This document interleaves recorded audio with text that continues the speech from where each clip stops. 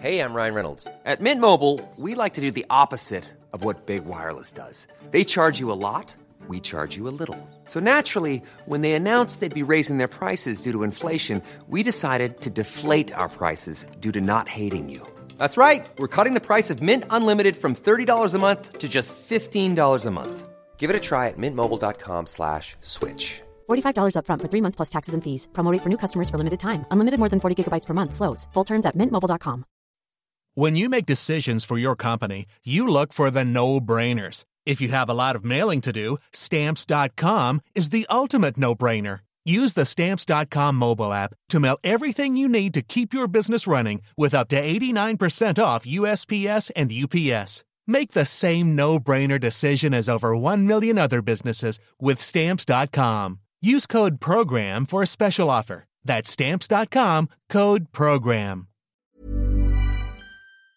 This episode of Canada Land is brought to you by Douglas, a mattress that is trusted by more than 200,000 Canadians from coast to coast to coast. It's a great mattress at a very reasonable price point. Comes with a 20-year warranty and a great deal for our listeners. Douglas is giving you a free sleep bundle with each mattress purchase. Get the sheets, pillows, mattress, and pillow protectors free with your Douglas purchase today. Visit douglas.ca/Canadaland to claim this offer.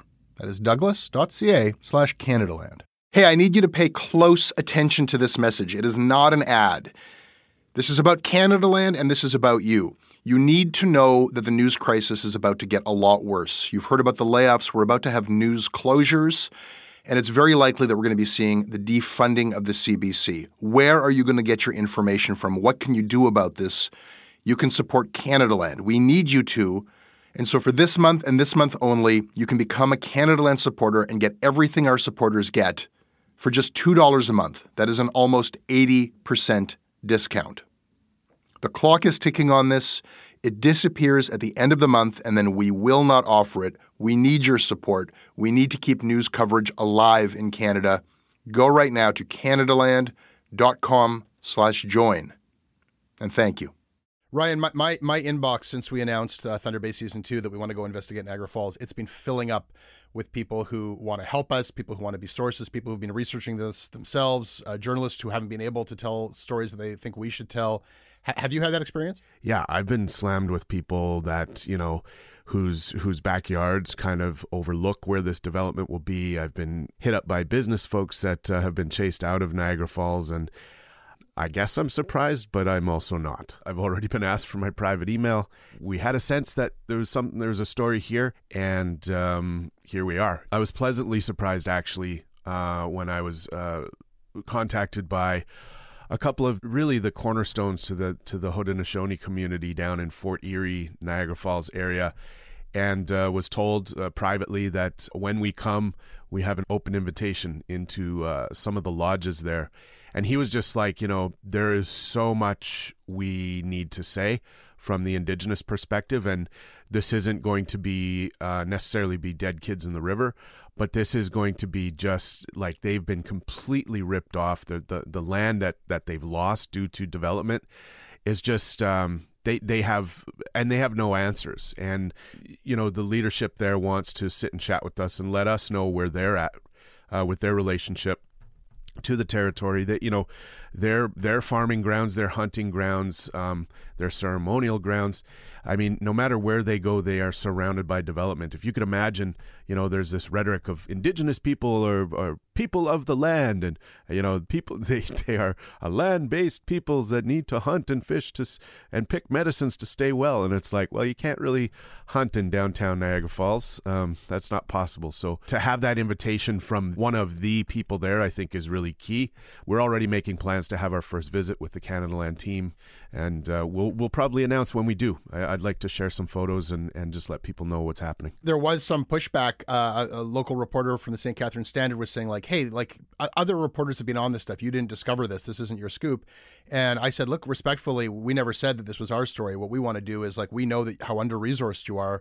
We know that not all of this has been told. We need your help. We're always respectful to local journalists, and we put them on the show and we build on their work. By the end of the day, Ryan, he was helping us and pointing us to other people who might help us. Like, I'm getting that same feeling we got with Thunder Bay, where like there is a there. There was a local reporter who said to me, I can't say this publicly, Jesse, but you are barking up the right tree. We're going about this kind of backwards, right? We're announcing we're doing an investigation, which most people don't do when they do investigations. And I think that allows us to build those relationships, right? Someone memed me standing on top of Niagara Falls and put a speech bubble next to my mouth, said, did someone say secrets? Niagara Falls has been given the heads up. We're going to be there soon, and they better start cleaning their shit up. Because, yeah, we are doing it backwards, that's for sure. When we announced season 2, I heard from a number of the journalists that we worked with in season 1, and one journalist from APTN just said, you guys really built on the stories that were already there. You did it in a good way, and at our best, what we're doing is we're supplementing each other. We're building on the work of each other, and it's encouraging to hear that process is well underway already as it relates to this season of the show. Yeah, I've got that impulse, from the beginning of Canada. Like, as soon as there's any possible way to do something, I just want to jump in. Like, I just want to call these sources back and start working on it. But like, one thing that I learned with season 1 and with Canada Land over the past 6 years is you got to do it right. Like, we're still in the red for Thunder Bay season 1. We now know how to do this so that everybody is fairly compensated and gets and doesn't have to work 80-hour weeks. And we have a long way to go. We need a lot more help if we're going to do this and do this right. And we're only going to do it if we can do it right. I'm not really privy to like the inside Canada Land business affairs, and so when I saw the number we had to reach to get there, I was like, oh, maybe my 2020 will be wide open. I'm not sure because it is a big number, and we do need a lot of support. And I will say, just to pull the curtain back a little bit, and I hope you don't mind, you almost died making the first season of Thunder Bay.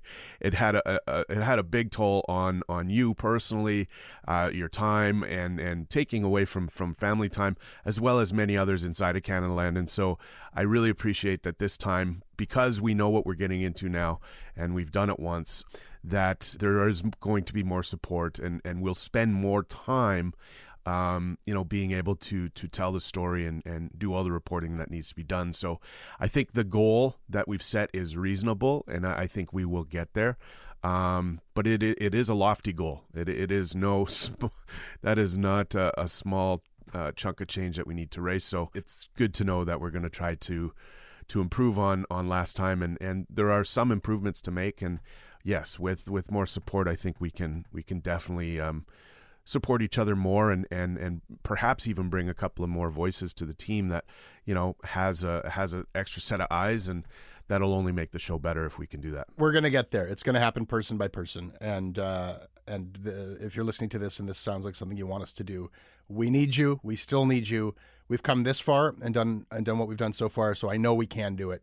Go to patreon.com/CanadaLand and help us investigate this story and so many others.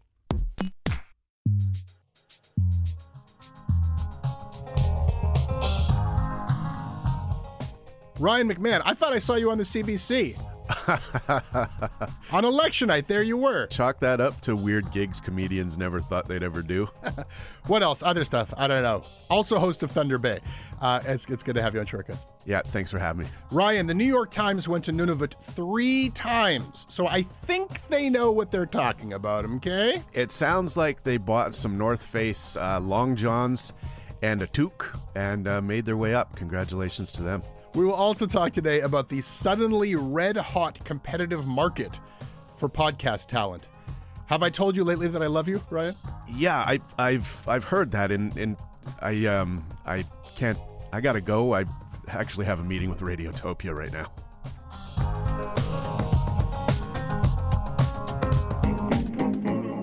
This episode is brought to you by Brittany Orav-Lakaski, Eric Katter, Surya Hukar, Laura O'Brien, Christopher, Arthur Anthony, Emma Jarvis, and Jason Lalonde. Hi, my name is Jason Lalonde. I'm a content producer from Toronto, Ontario, and I listen to Canadaland because it provides a unique perspective on Canadian media and politics while remaining mostly unbiased and providing strong perspectives from both sides of the stories that they cover.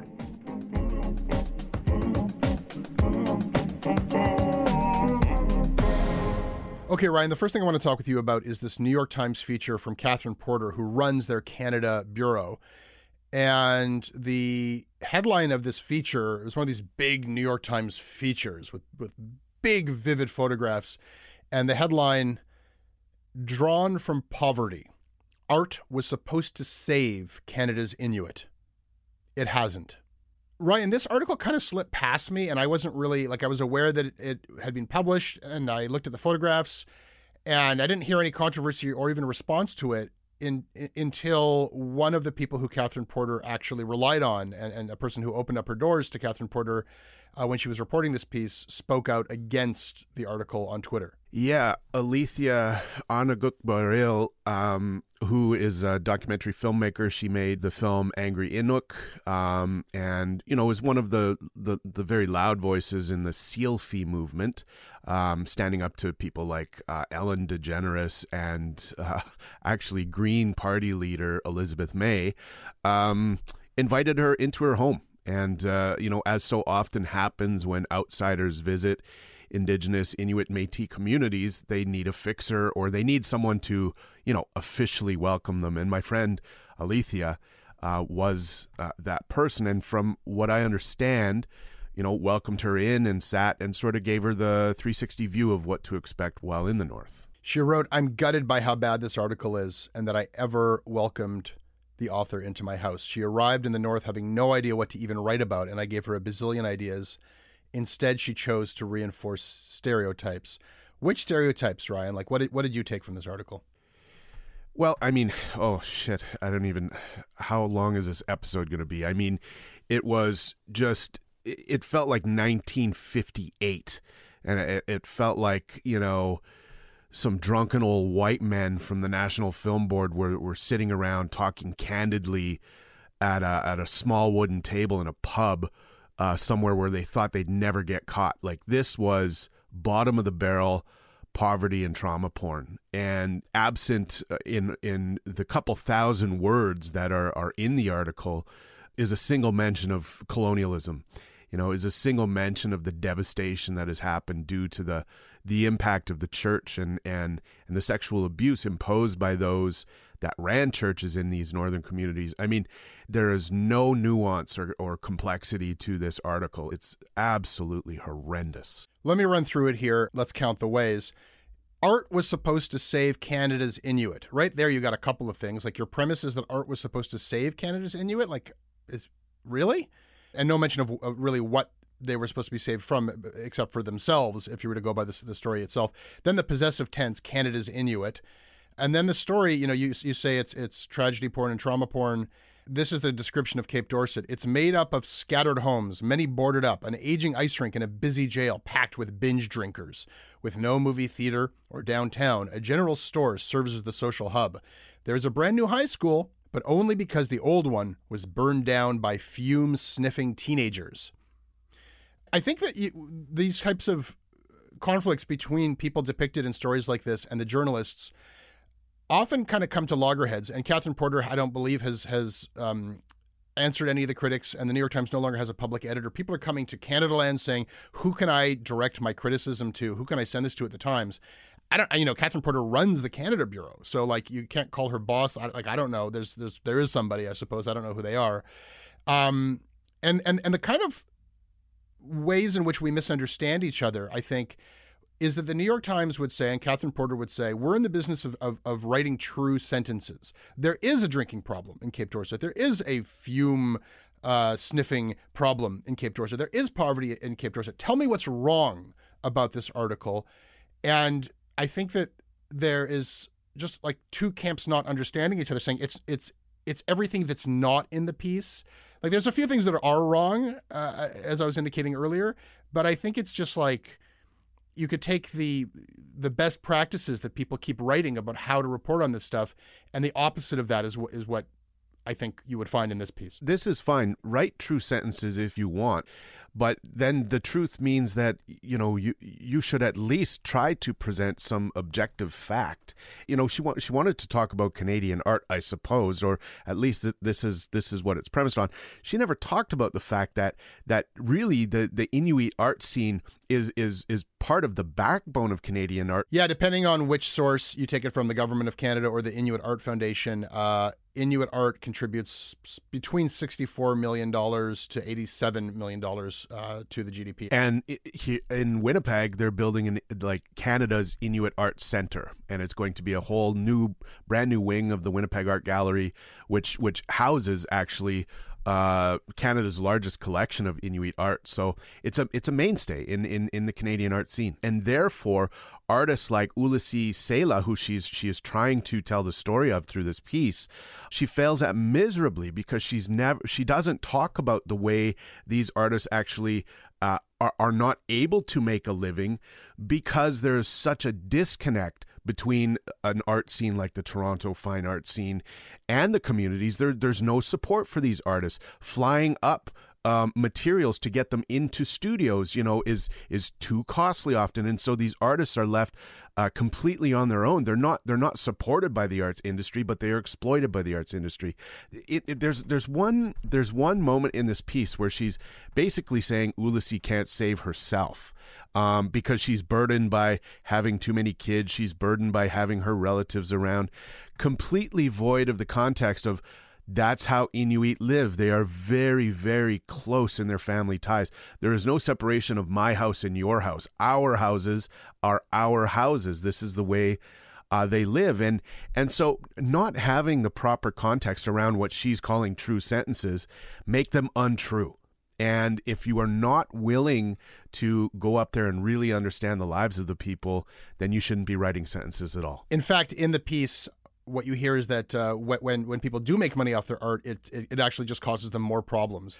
The town's mayor is quoted saying, you know, sometimes when they get a bit of money, I think referring to local artists, they use it to have access to drugs and alcohol. I'm sure that the mayor said that. I'm sure that that's true. It's just that we have so many choices as to which sentence to quote and what goes into that quote. Catherine Porter went to Cape Dorset 3 times. It is not easy to get to. Catherine Porter is a reporter who I'm sure wants to do justice to her subjects and tell their stories, and I'm sure that she cares about these people. I will give her that benefit of the doubt that there was no intentionality of harm in doing this, and I think as a reporter who's like, I want to tell you what I see and not varnish it. I'm not trying to clean it up. I think that there's just such a disconnect with that New York Times voice of let me show this to the world. And I'm on very shaky ground because the work that I did with you in Thunder Bay, we had to grapple with we don't want to hide the fact that there are huge social problems here. We don't want to hide the fact that we met people who were drug addicts, and this is part of the whole story. But if you don't situate that in the history, but that's it's hard to tell in a New York Times feature, but I think that's the challenge that if you're going to fuck with this stuff, if you're going to go, the power that they have to define these very vulnerable and small communities is such that this whole discourse around how to do this differently, it feels whizzed by their heads. Well, I mean, let's use a story from Thunder Bay very quickly, someone like Leanne. And, you know, in chapter 5, you meet this young woman who's come straight out of rehab and feels the relapse, you know, within hours. And you know what we chose to do? We chose to humanize Leanne. We could have ran the tape where she's talking about how good it is to use drugs. She talked about those things. Were we going to include those in the story? No, because what was far more interesting and far more real to her truth was that she had lost her mom and she's never been able to pick herself up since. That she struggles as a mother because, you know, of the loss of her mom and other traumas she faced in her life. We tried to not hide the fact that she is probably going to relapse. We mentioned that she went missing, so we let everyone know, yeah, she's still struggling. But there's still humanity behind that person. We tried to reflect that humanity. But what's missing in this piece, though, in Porter's piece, is that I don't feel any humanity here. There's a difference between standing outside the circle and pointing at the thing and finding yourself in the circle and reflecting on what you saw. This is the same thing that happened with Annie Putaguk when she passed away. It was like, one of the most renowned Inuit artists ever. And, poor Annie died on the streets an alcoholic. And she, this is her fault. And perhaps they should have saved her from herself and not supported her art, because when she got her money, she'd drive to drink, end up on the streets in Ottawa. Norval Morrisseau, same thing. God, if we just would have kept the money out of his pocket and not give him a chunk of cash every time a painting sold. Like this, why? What are the stories behind these people, and where's their humanity? This one leaves a really bad taste in my mouth. And by the way, it's not that hard to get up there to Cape Dorset. It is a couple of flights. It is expensive, but you're still flying on really nice planes. She didn't fucking jump on a dog sled and paddle a fucking canoe across the Arctic Ocean, okay? She was on a plane in a fucking North Face jacket with expensive boots on, I can almost guarantee. I'm not willing to give her a pass and say, she probably wanted to. I don't give a fuck what she paid for her flight. She went up there, she took a shit, and she should be held accountable. And she's not. She's not answered back. Twitter was loud. Sorry, I'm fired up and swearing, but Twitter was loud, and she hasn't tweeted a single thing since. In regards to this story, she hasn't responded to anybody as far as I know. Fuck that story. I think that's totally fair. Tim Fontaine of Walking Eagle, he tweeted, "Watch for our stunning feature. 2 days among the whites of the New York Times, a true yet thrilling narrative of our time with the white writers of the New York Times." I only want to say this, okay? If the vibe, the takeaway, the feeling, both on the part of Catherine Porter and the New York Times itself is, well, no good deed goes unpunished, I guess. We'll think twice before ever paying any attention to this again, then they have multiplied the injury. There's a book about newspaper people called The Imperfectionists. It's a great title because we are imperfectionists. We get it wrong. We try again. The takeaway should not be shut up and go back to ignoring this. Well, are we going to talk about the fact that Catherine Porter has traveled to many other remote locations around the world and has done the same thing over and over again? Like this is part of her beat. Like this kind of trauma porn shit is part of her beat. Senegal, she has won the Toronto Star. She went to Senegal. Right. And she's been to Haiti to do the same kind of reporting. Like this is a weird kink for her. And I don't mind when people make mistakes, and I don't mind when people learn, especially as it relates to learning about reporting in Indigenous communities and being an invited guest there. I don't mind. People have to learn, and we can be patient with that. But when you dig into some of this shit, man, it's just like, yeah, go there, stand outside the circle and point at the thing. And I just don't, I got no time for it. I don't give a fuck if I'm on the record of being an asshole to her. I don't know her, never met her, don't want to meet her. To me, this was lazy, and that's really all I have to say about it. I just, her Twitter banner is her in skinny jeans doing yoga on a hilltop somewhere. It's just like, fuck this. I got no time for it. Oh, all right, Ryan. Let me ask you rather than say what they should do. Like, and I don't want to hold Catherine Porter. I mean, I think she can be held responsible for what she writes. But you're talking about an entire mode of journalism that the New York Times applies to the world. It's not just Catherine Porter who does that sort of thing. Should they do it and do it better and listen to this stuff, or is your advice like, fuck off? They've lost the right to tell these stories. This is up to the communities. I think Inuit people and people in these communities need to determine that for themselves. I can't say that a New York Times reporter is not allowed to go to Cape Dorset anymore. That's up to the people in Cape Dorset. People like Alethea, who invited this person in and gave her the lay of the land. And I can't say Alethea gave her permission, because I don't think Alethea feels that way, but Alethea was a welcoming body. That'll be up to the people that end up receiving these reporters and these journalists. But that's for the journalists to figure out beforehand. Imaginative actually went through the tireless work and commissioned a report called On-Screen Protocols and Pathways, a media production guide to working with First Nation, Métis, and Inuit communities, cultures, concepts, and stories. It was released May 15th, 2019, and it's an exhaustive guide on if you want to make something in an Indigenous community, here are the protocols and pathways in doing so. And it's all about relationship. And to me, it's a best practice model for anybody that wants to engage in this way. I don't know that there's anything really in the journalism space like it, other than Duncan McHugh's Reporting in Indigenous Communities book, which we should link to in the show notes for any journalists that are pissed off at me for swearing at Catherine Porter. Dig through that and find the answers yourself. Ryan McMahon, on this show called Canadaland Shortcuts, we have features, and one of those features is called Duly Noted. Do you have something for us today? I do have a duly noted. This is from this past weekend at the Imaginative Film and Media Arts Festival.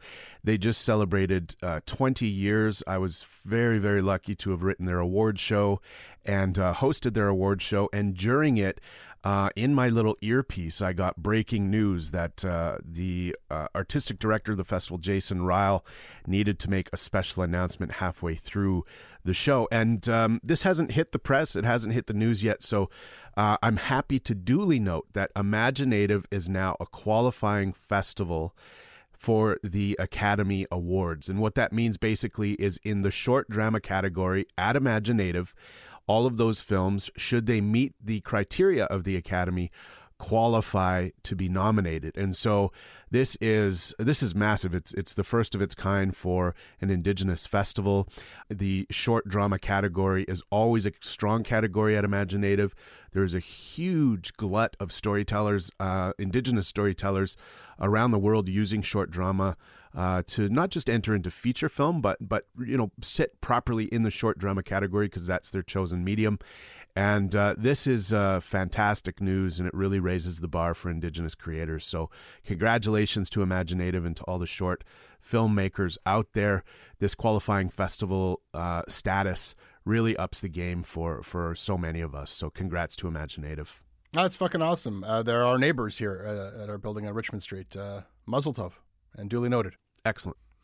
I want to duly note, Ryan, a tweet from journalist Nick Taylor-Vasey, and he was pointing out that there was a journalist who filed a FOI, Freedom of Information request, trying to find out what happened from this panel of experts that was looking at how to implement the media bailout money, how to implement new federal money for journalists. There's this ministerial briefing note, and a journalist wants to know what was said. The response was entirely redacted, 27 pages of black lines. So I want to duly note that when your plan to save journalism requires complete secrecy from journalists, something might be wrong. Duly noted. You warned them. I mean, as much as people don't like the fact that you were taking the stance you did, this might be a unique opportunity for you to say, told you so. Ryan, I would never do that. No, not you. This episode is sponsored by BetterHelp.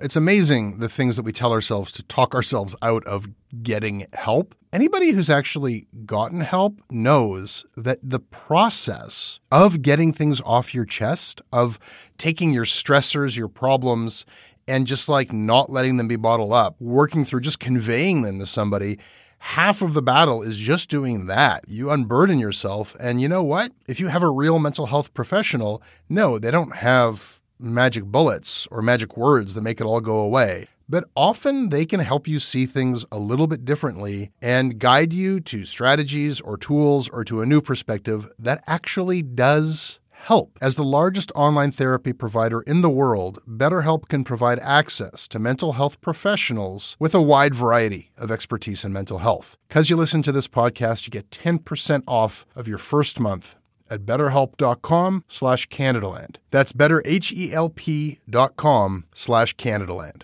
This episode is brought to you by the Center for Addiction and Mental Health, CAMH. We hear a lot about the opioid crisis. We talk a lot about the mental health crisis. These are serious problems. These problems affect us all. They've affected my life and my community. They're not intractable problems. I don't know what's going to solve them on a policy level, but day to day, helping people, that's what CAMH does. They do it on the ground when people need help, and they do it through research. The team at CAMH gave our team a tour of their facilities, and we were really just blown away by the incredible heroic work that they're doing every day. They treat everyone with dignity And their research is seeking and finding real solutions for everyone around the world. Help change mental health care forever. Your support will help CAMH build a future where no one is left behind. Donate at camh.ca/Canadaland to help CAMH treat addiction and build hope. You know what? We're having a good time, and I hate to bring the mood down, but something's happened that we need to tell people about. We have been keeping our listeners informed, Ryan, about the best of the Bridge, Peter Mansbridge's election podcast, production of Manscorp Media. Yeah. Why are you chuckling, you monster? It's all over, man. Peter Mansbridge has announced that he will not be podcasting unless something interesting happens. There will be no more Bridge. Bridge is closed. And I just want to give him the send-off that he deserves and pay tribute. Since it's the end of the Bridge, this is the end of the Bridge Abridged. Tiffany, one last time. Take us to the Bridge. When you're down and out. I'm not actually down. When you're on the street. Being in the studio, sitting there 6, 7, 8 hours. When evening falls. You do get a little tired, especially of talking. I will comfort you. That's enough of me babbling. I'll take your part. Oh, when darkness comes.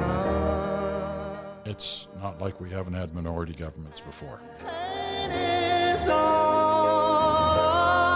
around, like a bridge over troubled water. I will lay me down like a bridge over troubled. I'm Peter Mansbridge. This has been The Bridge. Lay me down.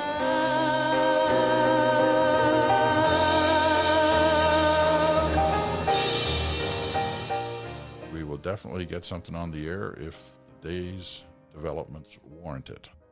So stay tuned.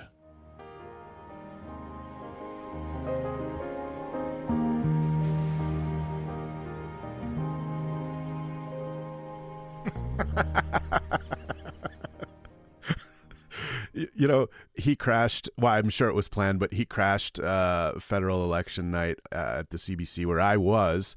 And when he came, I just couldn't help but troll him. And I've never met him. I called him over. He shook Mayor Nenshie's hand, and he was walking away. And I said, "Peter, come over here." And so he did. And I said, "My mom would kill me if I didn't get a photo with you." So he said, "Oh, that's very nice." And I said, "And frankly, I'm a podcast listener and fan." And I took the photo and I said, and the world needs to know, and I'm going to tweet this, will there be an episode of The Bridge tonight? And he said, "Ryan, I'm going home as soon as I'm done this to sit down and record it in my living room." And there was just such joy in my heart. And I thought, I can't wait to tell Tiffany about this. We're not good people. We're not nice. Like, for every 10 emails we get from people saying that they enjoy our mockery of Peter Mansbridge, there's somebody who says, "You guys are just mean." And it ends today, Ryan. We're going to be better men. We're going to be nicer to Peter. All right. Well, I'll light a candle and put it in the window. Ryan, you were the first to bring this to my attention. Connie Walker just left the CBC. Yeah. Imagine being the CBC and imagine watching someone who's been there for 20 years walk away and go to America for a new job. I don't know how that would feel. I think it's a bad day for the CBC. I think it feels good for Connie. Neither of us can speak for Connie, and I know that she's out of the country, and perhaps I'll get a chance to chat with her about this on the show or something like that. But for context, a lot of people know Connie as the journalist behind the Missing and Murdered podcast series, Finding Cleo. We did pretty well with Thunder Bay, 1.5 million downloads. 15 million downloads for Finding Cleo. Huge success. Wonderful piece of work. Winner of the Third Coast Award. This is major talent. And I hate to say anything nasty about the Nationals so soon after promising to be nice to Peter Mansbridge. No, podcasts at CBC now have a bigger audience than the National has, by an order of magnitude. A bigger audience than it had under Peter Mansbridge, and a bigger audience than its smaller audience now. Podcasts are going up, TV is going down. I wanted to speak about this, even though we couldn't speak directly to Connie, not about Connie, but about the trend that her departure, I think, can shine some light on, and what it tells us about what's going down at the CBC. Like, it's a big deal what they paid Peter Mansbridge. It's a big deal which hosts they put on the National. Somebody who gave the world Finding Cleo and had such a bigger audience leaves, and it's kind of like only people in the business are like, what's going on with that? And why wouldn't they fight tooth and nail to keep her around? And for that matter, Finding Cleo was like a while ago. Where was the next season of that show? What happened with that? And that was my question. I don't know. I do know the dynamics were that show was not made by CBC Podcasts, the department. It was made by CBC News. And CBC News is not really in the podcast game, and nor are they really set up to like adequately resource that and recognize a hit as a hit. You know, you'd think that in a more competent media organization, they'd be talking about what's the TV treatment of this, what's the next season of this, how do we pour resources onto this because it's caught fire and people want to hear this all around the world. Instead, it's a totally new dynamic for the CBC to have a competitor for talent. And for Gimlet to be saying, like, if you don't want to do this, we're happy to. We would love to make radio podcasts with Connie. So that's what I wanted to talk about. Yeah, I do note people inside of the CBC, moving around. We saw Ian Hannamansing, Anna Maria Tremonti, Peter Mansbridge leaves and then starts his own podcast. How many more times are we allowed to bring up Mansbridge? But this one is different. This one is different, and I do want to obviously mention when you mention Connie's name, you do have to mention the Missing and Murdered podcast series, Who Killed Alberta Williams, and Finding Cleo. But we also have to mention that she is sort of one of the founding visionaries and founding voices inside of the CBC that now brings us CBC Indigenous. And when it started, it was CBC Aboriginal. And, because she was in news, she was integral, if not the first Indigenous voice inside the CBC to have the vision of having its own unit, to really broaden and deepen the story and to bring the complexity and the nuance from Indigenous communities by Indigenous reporters. And it can't be overstated. This is a massive loss for the CBC. And I don't want to, I don't know, Connie would be very comfortable with me saying so, but she is a shining light inside of the CBC as it relates to Indigenous storytelling. And for all the work she did on the National to bring us into communities before she was doing this podcast work. I mean, before she was doing this, she went into communities in 2014, 15, 16 to report on cases like the Amber Tuckaroo case and others. And so she brought to light so many important stories in Canada, and we will never be able to really understand the loss inside of the CBC when she moves out to New York to work for Gimlet. I mean, there's a couple sides to this, and we talk. My focus is always on what's going on at the CBC podcast, what's going on at CBC News. I do hear things about CBC Indigenous, and that's a troubled unit and an under-resourced one. And I think that there is, other stuff going on within CBC podcasts. Basically, they're just not set up for this. When I worked there, you sign a contract where you just give the rights to everything that you may yet create to the CBC before you even create it. And you don't really mind because, like, back then, what are you going to do with this anyhow? I'm making radio documentaries. I'm hosting public radio shows. Like, no one's making a blockbuster about that. And now they're optioning out all the CBC podcast stuff for TV production. And I know that there's all kinds of conflict within CBC Podcasts because like they've got people on staff who created those things who are being kind of cut out of the deal when it turns into a TV show. They're not getting money. Some of them aren't even getting credits. Then they've got outsiders coming in who are bringing in like news stories and turning them into podcasts who are in a better bargaining position. So sometimes some freelancer who goes on contract is treated better than their own people. I think it's just like creating all kinds of problems. And I don't mean to single out, well, I'm happy to single out the CBC, but this is happening throughout podcasting. And something that we're dealing with here is like, now that this stuff has legs, creators' rights and making sure that people get the proper credit and compensation, you know, like things that we never, like when you and I set out to make Thunder Bay, like the idea that it would be option for TV is not really like, it was kind of like somewhere in the back of a fantasy. So now we're small enough, Ryan, that I could just be like, we have to figure out a way that everybody's happy because, like, I can't imagine Thunder Bay without your involvement. And I also know that, like, if you were ever to, like, have a bad experience with us, that would kind of be it for any other project. So we can kind of navigate that because we're so micro. I think it's a real challenge for CBC. I think this is something you're seeing, you know, because of the success of podcasting. I mean, it's a blessing and a curse.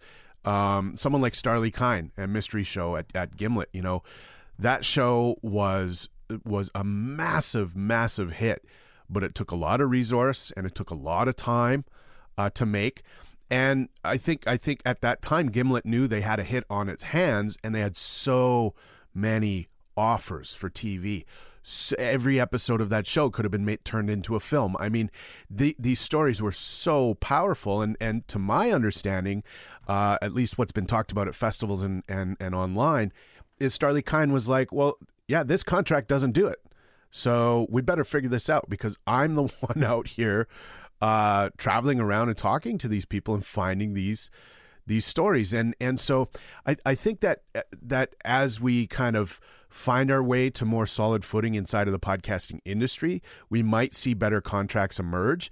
But you have other companies like Panoply who sold their entire catalog in perpetuity, all rights therein, to a company like WME, where they can just scrub every story, every character, every twist and turn for new content inside of the film and television world. So, I mean, we're seeing this industry kind of evolve, and Canada, it's not going to miss us. This is going to happen inside of sort of some of the cream of the crop in Canada, and it's a complicated mess. And I think the most you can hope for is that you find some success with your podcast.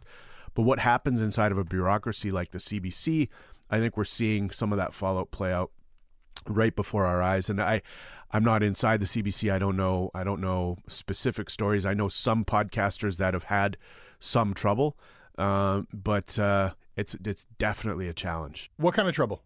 Well, I'll burn a bridge. Maybe this won't burn a bridge, but maybe it will. And if it does, well, we're kind of already getting fucked. So, I have a podcast idea, but I also want to shoot it for TV, and we just, you know, couldn't get it in front of the right people to show that this is a package, that it would be a mistake not to shoot this for TV and only record it for podcasts. And basically through a series of meetings, we're just told, like, this is too complicated. We don't have the budgets to be able to connect all of the pieces to be able to do it. And so in my company, you know, we were talking about, well, we need our lawyers to draw up contracts to ensure that we keep our digital rights and that what we're negotiating on our podcast rights. And the CBC, to their credit, CBC Podcasts, and I know they listen, so they're hearing me say this right now, and my hands are shaking, and maybe I fucked up, but they didn't say no. They just said that they didn't necessarily have the mechanism to make that happen internally. And so that's an example, personal example of what is definitely going to be a hit once it gets made. It's an important show that belongs with the CBC, and they're just not there yet. And I don't know, again, the internal workings of the CBC and why they can't get it together to have everyone in the same room. But we just that's one example of an issue we faced in trying to develop something that was multi-platform. I think that it's going to be hard for them. Like, this all kind of started with that first season of Uncover, the NXIVM thing about the cult. And then both the people, Josh Block and his co-producer of that, are like not with the CBC anymore. Like I think they brought that to the CBC as CBC employees. And now, like other companies are just like poaching people, and there's all kinds of options. I think it's ultimately going to be really good. Like, it's going to drive up the price of talent. It's going to, creators are going to take control of their own stuff. I mean, it's not like TV or film where you absolutely need to pitch it to someone to do it. Like the costs are relatively low. So, and it's wonderful that like a company like Gimlet is like, oh yeah, there's huge audiences for the kind of stories that Connie wants to tell. So let's do that. So, the other thing is like, we'll see. Like they call it a darling space. It's a frothy atmosphere right now around the intellectual property of podcasts. And Hollywood is really like, what is this podcast thing? It makes a lot of sense for them because it's this stuff that's like the stories have already been figured out. And we're sort of story machines here. We put out stories again and again and again. And we build big audiences for them. So it's a natural to develop that. But it can take 4 or 5 years to make your first dime off of a development deal. We haven't made a penny off of TV development here at Canadaland. And sometimes the end of that 4 or 5 years is like, oh yeah, all that effort and time goes to nothing. So, whether they're going to move on and start like optioning the rights to greeting cards next, or if podcasts actually become the next kind of like Marvel Comics where we just generate the intellectual property that turns into screen entertainment. I mean, nobody really knows yet. Well, and that's one way you can do it. And if, by the way, for new podcasters that are listening to this and, you think a little light bulb went off in your head and now that's what you're going to do, the space is full. Yeah, back off. Yeah. Well, I mean, there's just no newcomers. Fuck off. Everybody's trying to do the IP gravy train. And as you just indicated, I mean, there is no gravy. And the train is broken. Like we are in development based on our podcast, but I've lost money to fly to meetings and try to find a way to convince people to pull the trigger on it. And that's the game in making TV. It's a hurry up and wait kind of situation. But what's interesting to me is that I'm going to guess that Connie, probably didn't want to develop Missing and Murdered into TV, and I don't know even if it's the right property to do so. But I mean, we definitely, the question you asked about, well, what happened to the third season or the possibility of it continuing is like, that's a question that someone needs to answer. And I don't know the answer to it. And again, I'm really uncomfortable talking about Connie without her here because this might cause friction in her life, but this is, I think, an answer that we need. Any listener is asking that question. That you're not betraying any confidence in saying, "Where's the next?" There's literally thousands of those stories to tell. It's an incredible. It's exactly the kind of work the CBC should be doing. Audiences were absolutely engaged by it. It was important work. They should anyhow.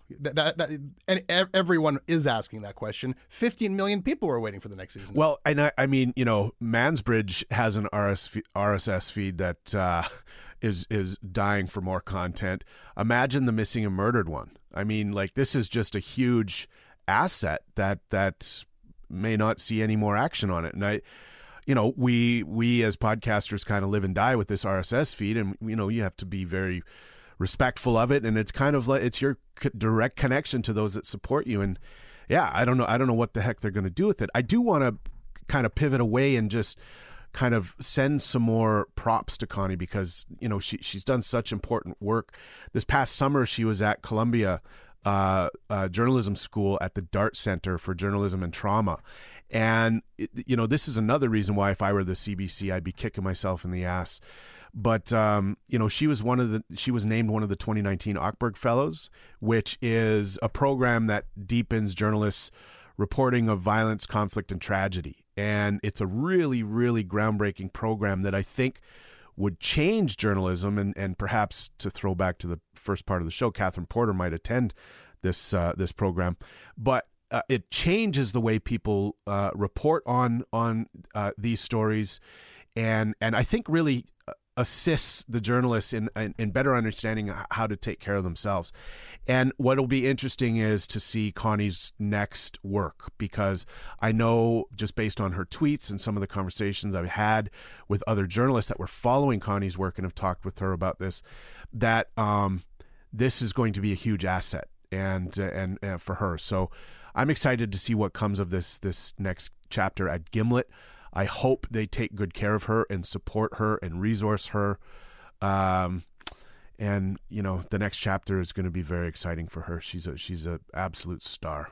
Yeah, props to her. And props to you for that last Mansbridge reference, which was the most labored, strained way to work him in. I mean, I didn't think anyone could outdo me, but you got him in there one last time. Ryan, thank you. I got 4 more of them, but I feel like we're out of time.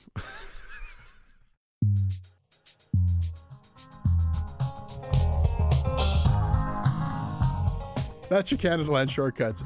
Email me about it. I'm at jesse@canadalandshow.com. I read everything that you send. Ryan, where can people find you? I'm on Twitter at RMComedy. Our Twitter account is at Canadaland. This is the time that we need your help. We want to tell this next story. Please go to patreon.com/Canadaland. And if you live in Toronto, a reminder that on Thursday, November 7th, we are doing a live show as part of the Hot Docs Podcast Festival, and we will be announcing at that show an entirely new true crime podcast. This is not the next season of Thunder Bay, Niagara Falls. This is an entirely different show that Kasia Mihailovic will be announcing. And there will be performances from across the Canadaland network. Come check it out. This episode is produced by Tiffany Lamb. Our managing editor is Kevin Sexton. Syndication is handled by CFUV 101.9 FM in Victoria. Visit them online at cfuv.ca. Once again, we're at patreon.com/Canadaland. Hey, I need you to pay close attention to this message. It is not an ad. This is about Canadaland, and this is about you. You need to know that the news crisis is about to get a lot worse. You've heard about the layoffs. We're about to have news closures, and it's very likely that we're going to be seeing the defunding of the CBC. Where are you going to get your information from? What can you do about this? You can support Canadaland. We need you to. And so for this month and this month only, you can become a Canadaland supporter and get everything our supporters get for just $2 a month. That is an almost 80% discount. The clock is ticking on this. It disappears at the end of the month, and then we will not offer it. We need your support. We need to keep news coverage alive in Canada. Go right now to canadaland.com/join. And thank you. A couple of years ago, a cop was shot dead on a deserted pier in the tiny nation of Belize. The only other person there that night was a frightened young woman, found covered in blood. By all appearances, it was an open and shut case. But not in Belize, where this woman was connected to a mysterious billionaire who basically runs the place. Justice will not be served in this case. She's gonna get away with it. Or will she? White Devil, a Campside Media original. Listen wherever you get your podcasts.